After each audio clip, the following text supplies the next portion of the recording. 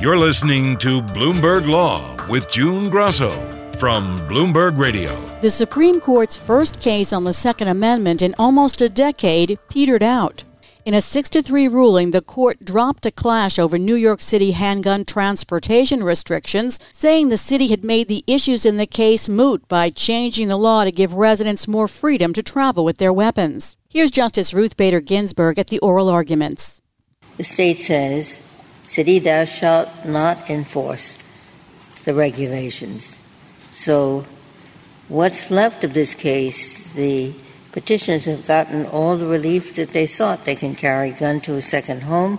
They can carry it to a fire, to a practice range out of state.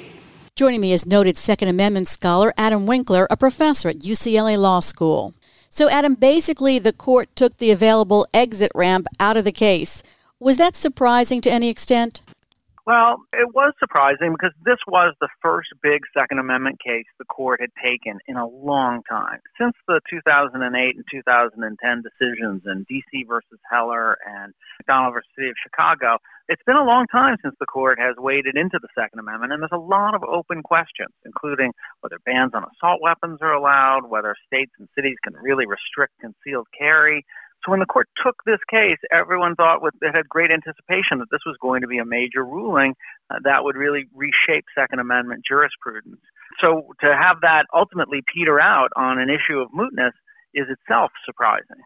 Why did the three most conservative justices, Samuel Alito, Clarence Thomas, and Neil Gorsuch, still want to hear the case? Well, they said that this case was not moot, that the underlying challengers didn't receive everything that they really wanted, that the new rules put in place by the city remain ambiguous about what they allow and what they don't allow, and they thought that the case should go forward.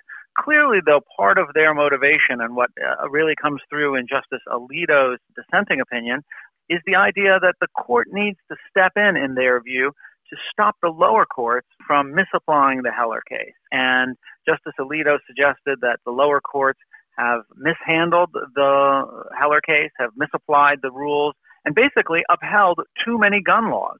And Justice Alito wants the court to step back in, and he was joined by Justice Gorsuch. He was joined in part by Justice Thomas and Justice Kavanaugh, who didn't join Justice Alito's opinion. In his own concurring opinion, Justice Kavanaugh said much of the same, that we need to take a new Second Amendment case because the lower courts have been misapplying the Heller case.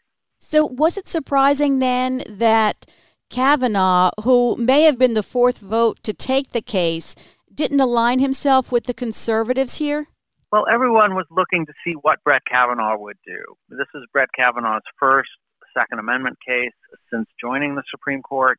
As a lower court judge on the D.C. Circuit Court of Appeals, he had ruled in a case called Heller 2, appropriately. He had dissented in a case that upheld a ban on military-style assault rifles and certain kinds of registration requirements. And in that opinion, he said that he thought that the courts were applying the wrong standard. What virtually all the circuits have now started to apply in Second Amendment cases is a two-part standard that asks whether the underlying activity is regulated, is subject to Second Amendment protection, and then if so, whether the government has sufficiently strong enough reasons to burden that right. But Justice Kavanaugh has voiced his opinion that that's the wrong way to think about the issues, that we should only look to history and tradition for answers on what is allowed by the Second Amendment. Do any of the other justices on the court have that same approach? Well, we might expect that Justice Gorsuch might take a similar approach. We might expect that Justice Thomas would take a similar approach. We're not quite sure about Justice Alito. And one of the interesting things is that Justice Thomas did not join one portion of Justice Alito's dissenting opinion. And it was a portion where Justice Alito talked about the government's interest in public safety and talked about things in the framework of a kind of balancing of government interests against individual rights. And it seemed like maybe Justice Thomas didn't want to have anything to do with any discussion of standards of review. It's all and just about what history and tradition and what laws we had in 1791 to tell us what laws we can have today. If the court had actually taken up the case and decided on the merits, do you think that they would have thrown the law out? I think most court watchers were pretty certain that New York's rules were headed for disaster in the Supreme Court, which is, I think, why gun safety advocates worked with the City of New York Police Department and then ultimately with the state legislature in New York to get this rule overturned and then a state law passed to say that the New York City Police Department could not reinstate the rule. As I mentioned, the Supreme Court hasn't taken a gun case in over 10 years on a major Second Amendment issue. Everyone expected this to be a potential landmark. New York's laws were the most restrictive in the nation, not the kinds of laws you want to send up for a landmark ruling at the Supreme Court. And yet, the law passed muster at the District Court and the Second Circuit. That's right. The law did pass muster into the lower court, and we've seen in most lower court cases that gun control laws have done pretty well. And this is part of the source of a claim that Justice Alito makes in his dissenting opinion and Justice Thomas has made previously, that they believe the Second Amendment is being treated like a second-class right in some courts. I think that's not quite right. I think what we see is that, in general, courts have always been deferential when it comes to gun control laws, in part because courts don't want to be second-guessing these vital measures that are necessary for public safety. But I think the Supreme Court seems to have at least 4 justices who are itching to step into the fray and maybe do just that. Justice Alito at one point said that we can't allow people to be basically messing with our docket. Is that what New York really did here? They changed the law so that it wouldn't get reviewed by the Supreme Court. Well, New York did change its law, and Justice Alito frames it in its most negative way of trying to alter the docket of the Supreme Court. But it's also the case that we want governments to be responsive, and that if the government thinks that it's going to lose a constitutional case, a case where it's charged with violating constitutional rights, do we want that government entity to hold on to that position, come hook or by crook, even when they know that the law is likely to be struck down by the courts? Or do we want lawmakers to take the initiative and say, you know what, we're going to repeal bad laws and that we're going to do what we think is right for the people? And I think that's what the city and state of New York did. And that's kind of what we want government to be doing when faced with laws that they've passed that really are constitutionally questionable. Let's go back a little into history and tell us about the Heller case, what it decided and what it left open. Well, one reason why this New York gun case was so highly anticipated was because the court in the Heller case back in 2008 left so many questions unanswered. The court said you have a right to have a handgun in your home for personal protection, but left virtually all of the rest of the important Second Amendment questions, such as what kind of guns you can have, where can you take your guns, what kinds of limits can be posed on people who want to carry guns. All those questions were left unanswered. Indeed, the court never even identified a standard of review to apply in future Second Amendment cases, causing quite a bit of consternation and confusion in the lower courts. So I think what's really at issue in the New York gun case was not really so much New York's gun laws, but what the court would say in this case when they rule on the merits of a Second Amendment argument about the standard of review that should apply and what kinds of laws are constitutionally permissible and what kinds are not. Given the composition of the court and the 2 new Trump justices, it seems likely that that court would articulate a pretty broad and expansive view of the Second Amendment. So now Justice Kavanaugh, in his concurring opinion, suggested that there were other cases coming along that the court might take up. What are some of the cases that the court could take up?